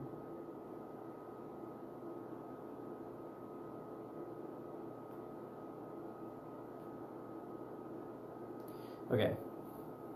This may negate the silly part, but when I was younger, I almost drowned. Very violent affair. We won't have to go into all of it, but ever since then, I've gotten over it now. I've been terrified of like lakes and stuff. I'm fine with swimming but whenever I was in a lake, like I would always get, upset. And this was fueled by Jaws, as most people who are afraid of water can tell you. Jaws is freaky as a kid. Because I always have an active imagination, and I was always imagining something getting me in a lake, especially where I can't just step out. If I'm in the middle of the lake, I fall off a tube or something. That would probably be the silliest, and because there are no barracuda in my lake, there are no sharks in my lake. There used to be snapping turtles, but there are no snapping turtles in my lake. So I can't, and I'm a strong swimmer. But I even still have this to a degree, like this involuntary, whenever I'm in the water, this like feeling in my stomach. I wouldn't call it fear anymore. It's just kind of, I'm not as comfortable. And weirdly, I don't get it in all lakes. It's mostly just kind of in Duck Lake where I live. And maybe that's just a carryover from my childhood, but I would say that's the silliest fear I've ever had, is that. A silly fear that I still have is I'm a hypochondriac, so if I have a pain in my lower back, I immediately, it's MS and I'm gonna die. That's probably not, but yeah. So yes, that is my answer, and I'm sticking with it. What about you? Alright, so like yours, mine also traces back to childhood trauma. My silliest fear is probably, and it's gotten better, a fear of frogs. What? Yes. I keep it under wraps because I don't want people to exploit it. Alright, good, which yeah. Completely is going against that right now. Saying this on air. Cut the commercial. Okay, go on. Yeah, no, but when I was, I don't even know how old I was, maybe like 4 or 5. Well, I used to, before this happened, my brother and I, just little kids we had a woods kind of by our house. We'd always go back and catch frogs, and we just kind of threw them in the window well, because we were too young to really care about wildlife, I guess. Alright, yeah. And so we tossed them down there, and they're like our pets and whatever, and we made little graves for them when they did die. So we did care to a degree, but I guess, yeah. Eventually, at one point, I don't even know what the heck we were doing out there. We were outside, and we have a little swing set in our backyard, and there was like a tree frog up on it. And so like my brother was looking at it, my sister was looking at it, and I like went over and joined him. And so I'm like looking up at this frog, and it's just kind of sitting on the corner of our swing set. Out of nowhere, this sucker jumps down, lands on my face, and he starts just crawling around on my face. So as like a 4 or 5 year old child, it was traumatizing, right? Yeah. I was afraid. I didn't feel in control. But my mom ran out and like wiped it off with like a washcloth and everything, and I was not having it though. And so I'm still like, when I see it, like as long as they don't have the high ground, I'm generally okay. They don't have the high ground. But no, if there's a like, especially like I don't act scared of them, because you know, if like someone's like holding like a lizard or something, and like someone's like obviously like frightened of it, you know, they'll be like, they'll be like, hold it out to them and be like, oh, what, you don't like them? So I just like, whenever someone like finds a frog and like picks it up, I'm like, oh yeah, you know, that's cool, I'll stand right here. I'm not gonna get within like jumping distance and whatnot, but I'm just gonna stand by and observe. You and I don't want to. So is this still a fear that you have, like just an innate? Yeah, it like someone like that doesn't happen usually with like any other animal too, which is weird. Like they have like the snakes at like the zoo and stuff that they'll like pass them and I'll like hold them and whatnot. But if someone's like I'll never pick up a frog if I like see it on the ground anymore. And if someone like picks one up, I'll just kind of like I'll like still stand in like the group, but I won't like be like, oh, can I pet them or can I hold them? I'll just be like, I'm not touching that thing. But it's not gonna come near me. There's no conscious idea of like, if I hold this, it's gonna jump down my throat and kill me. No, I'm not like that. I'm like, that thing can't harm me. I'm just gonna stand here and like that's just like, that's interesting. Stay away from that thing. Like, remember this time when you were a kid? It could happen again.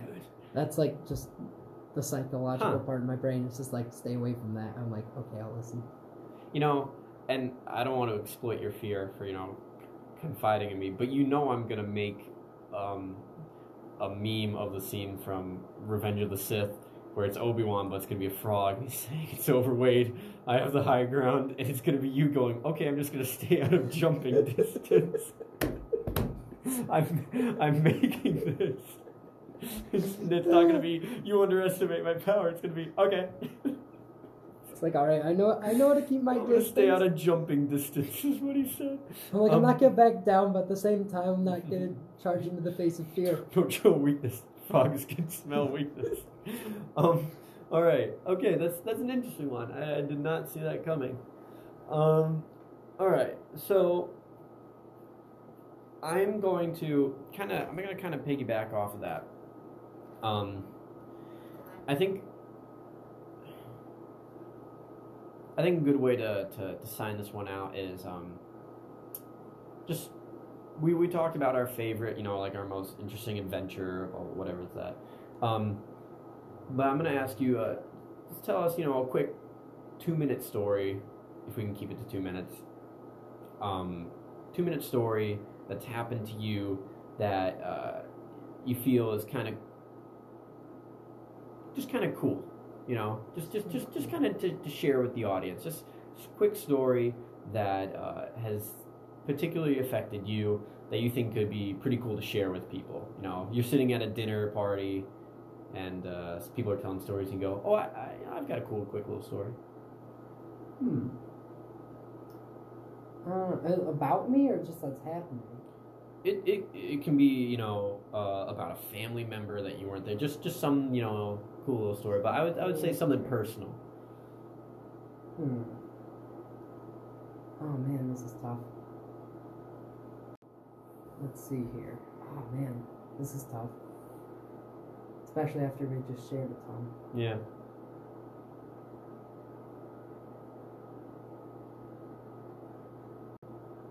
Oh man. I don't know. This one isn't particularly about me, and it does go back to our California road trip.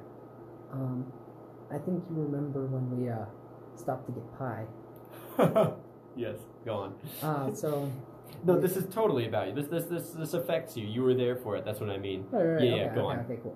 So no, we were like driving along, and I see a sign for Apple Annie's, and it's got this sweet old lady with like holding a pie on it. I'm just like, dude, I really want some pie right now. Like, that sounds really good. So we're like, okay, let's go get some pie. So we stop off, get gas, go to this Annie's pie shop. So I'm thinking, it's gonna be a nice little pie shop, like diner or something. Some sweet old lady like baking pies and whatnot.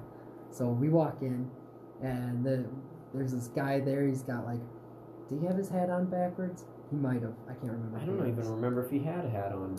Oh, maybe he didn't. No, he didn't. I think he just had spiked up hair. Yeah, he had like spiked up hair, like a little beard going on. He's got like tattoos on his arms. He's got sleeves on each side. And he's just like, yo, what's going on, man? Can I get you some pies? Like, we got some bomb pies here, man. These pies are gangster. And I'm like, what is going... Like, I'm going to get some pie here, man. So we go in and we're like, ask him about like the different kinds of pie. He's like telling us about them. I'm trying to keep this a little bit short. No, you're fine. Eventually, we kind of come down. We're like, okay. Like, we're on the road. We can't really keep pie fresh or anything. So we're going to choose one. So we're like, probably apple. I've been kind of digging an apple pie. But then there was what was it? Coconut cream pie. Coconut cream pie, okay? So, like, we asked him, like, we're thinking apple pie, but what would you recommend? And he goes, well, no, wait, we did tell him we were deciding between the two. But Yeah. I'm like, I'm not much of a coconut guy. Yeah. So this guy just goes, now look, I'm not much of a coconut guy either.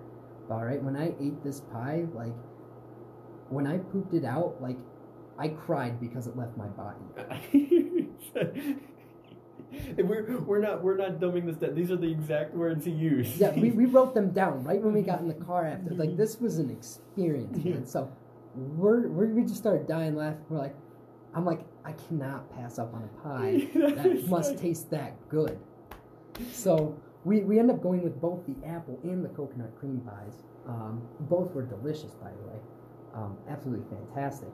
And so like as we're like grabbing the pies to head out and whatnot, he comes over and he grabs this there's this little styrofoam dish thing, and he like puts it on top. It's got a little lid on it. He goes, here, man, this is a cinnamon sauce. This goes with apple pie.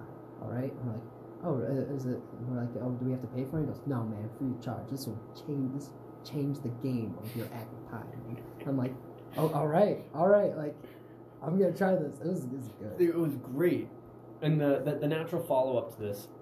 This isn't my story. This is just a natural follow-up. Is this when we ate the pies? Yes. Oh my gosh. So we at this point we had already tried some of the coconut cream pie, but we couldn't take it on the road with us when we left LA. So we left it with our Airbnb hostess as a thank you, and we had tried the apple pie, and it was good, but we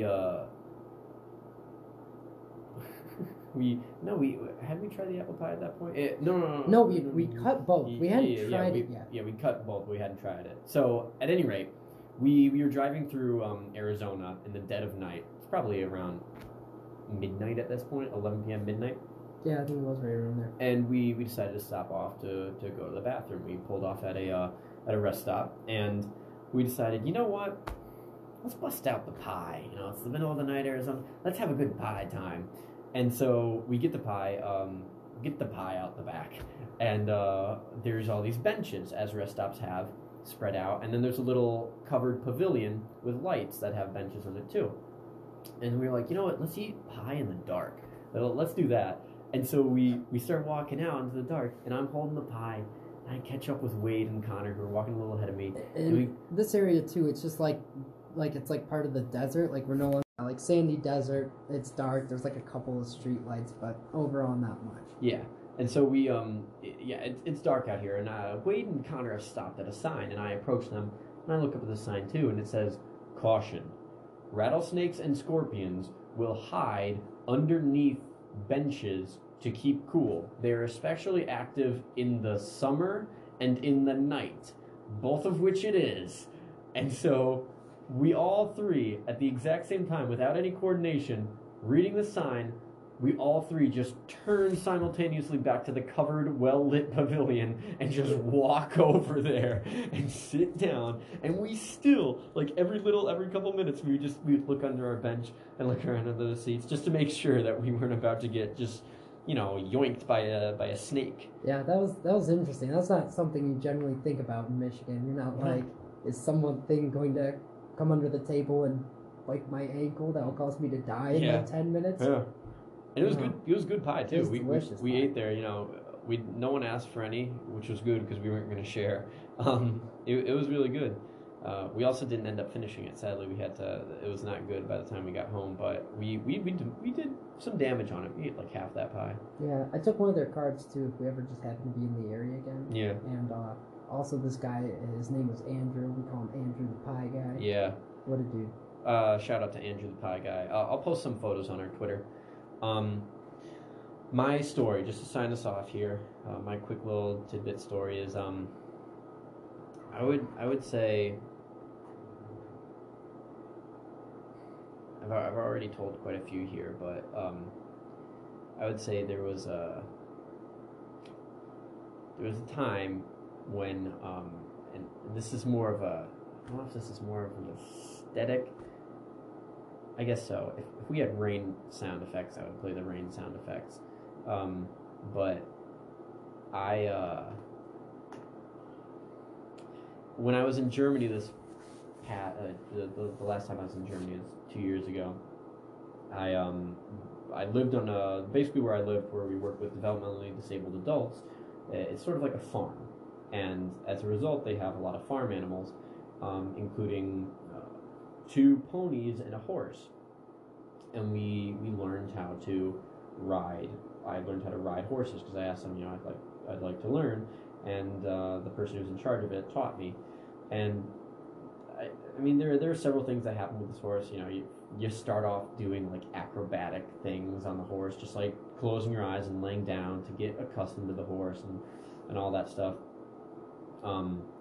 His name was Hunter, the horse, good horse, and I'd never galloped with this horse before. I'd only done a little trot, in which case you're bouncing up and down a little bit, and you move a lot when a horse trots, like a lot more than when it gallops actually, which surprised me, because when it's galloping it's doing more forward momentum, so you just kind of bounce a little bit, but when it's like trotting, it's taking more steps, and so you bounce up and down more, so it's more uncomfortable than that. But when it got to wintertime, I was living in the south of Germany, by the way, which is very mountainous and has a lot of woods, and we are also in the middle of nowhere, so there's a lot of woods around. And when it got to wintertime, and this is very much a European thing, this wouldn't, this would happen in middle of nowhere America too, it would probably be with trucks, but yeah. The woman who's in charge of the horses goes, hey Asher, we're going sledding with the horses tomorrow. You want to come? I'm like, sledding with the horses? This sounds interesting. Let's do it. So I showed up. She has her little daughter, or no, it's not her daughter, but it's this little girl. And they've lashed like a toboggan to the back of this horse, like this small little toboggan. And they lashed 2. And we went out into the woods, and there's snow there. We went out into the woods, and the woman at first, she was just trotting along with the riding crop, and she just goes, all right, here we go. And the horse is just walking along. We're just getting dragged behind on a toboggan behind this horse. Like, this is really cool. Like, this is, this is a relaxing little, and that's what it was for a while. It was just like a relaxing little tour. I have some photos and videos just going along in the snow in the middle of like just trees everywhere. There's no real civilization except for my phone and just this horse and the woman trotting along, and of course she goes, Asher, you've been learning horses and you know how to steer them. Like, I was standing next to them. Would you like to try to steer the horse from the toboggan? And I go, totally. Give me the ropes and give me the crop. Which with riding crops, by the way, you never whip the horse. That's horrible. You crack it, and it looks kind of cruel from the outside until you realize how stubborn horses are, and they will do anything just to make you mad. So to crack the whip is just going, hey, knock it off. And they know that. But she hands the stuff to me, and the girl gets off the back, and they unhook the back toboggan. So it's just me on one toboggan.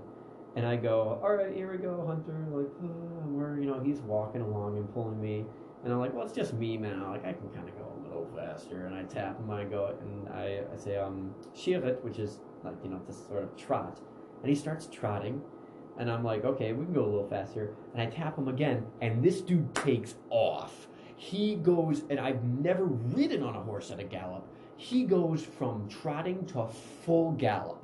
And she told me to just go around the edge and wait for us around the bend. And he just bolts it. Like, I'm talking full racing horse, all legs off of the ground, taking off, and I'm gripping this toboggan so tight, just going, no, stop, Hunter, stop, and I hear them yelling at me, fading in the background, laughing, and I'm like, we're whipping around a corner when there's like, I could go flying off into the trees at any moment, just pulling on the reins, going, Hunter, stop, Hunter, and he has his fun, like, once we've rounded the corner, he's had his fun, I, like, pull him, and he eventually stops, and I immediately get off, like, oh, thank God, we're finally, and believe it or not, it happened again that day. The exact same thing. So he just wanted to go. He just wanted to ride. So that's the image of, it's a pretty apt metaphor of life. I'm okay. I'm doing all right. And then suddenly you're riding down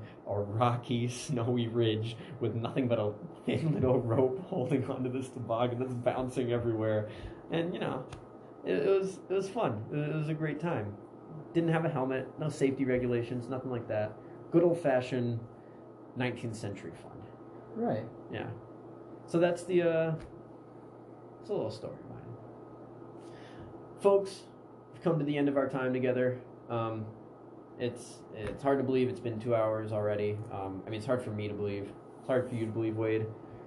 Yeah, it is. It went by fast. It did. I think it was a good first date, though. Yeah, I liked it. I hope there will be a second one. I hope there will be a next time between us and the audience.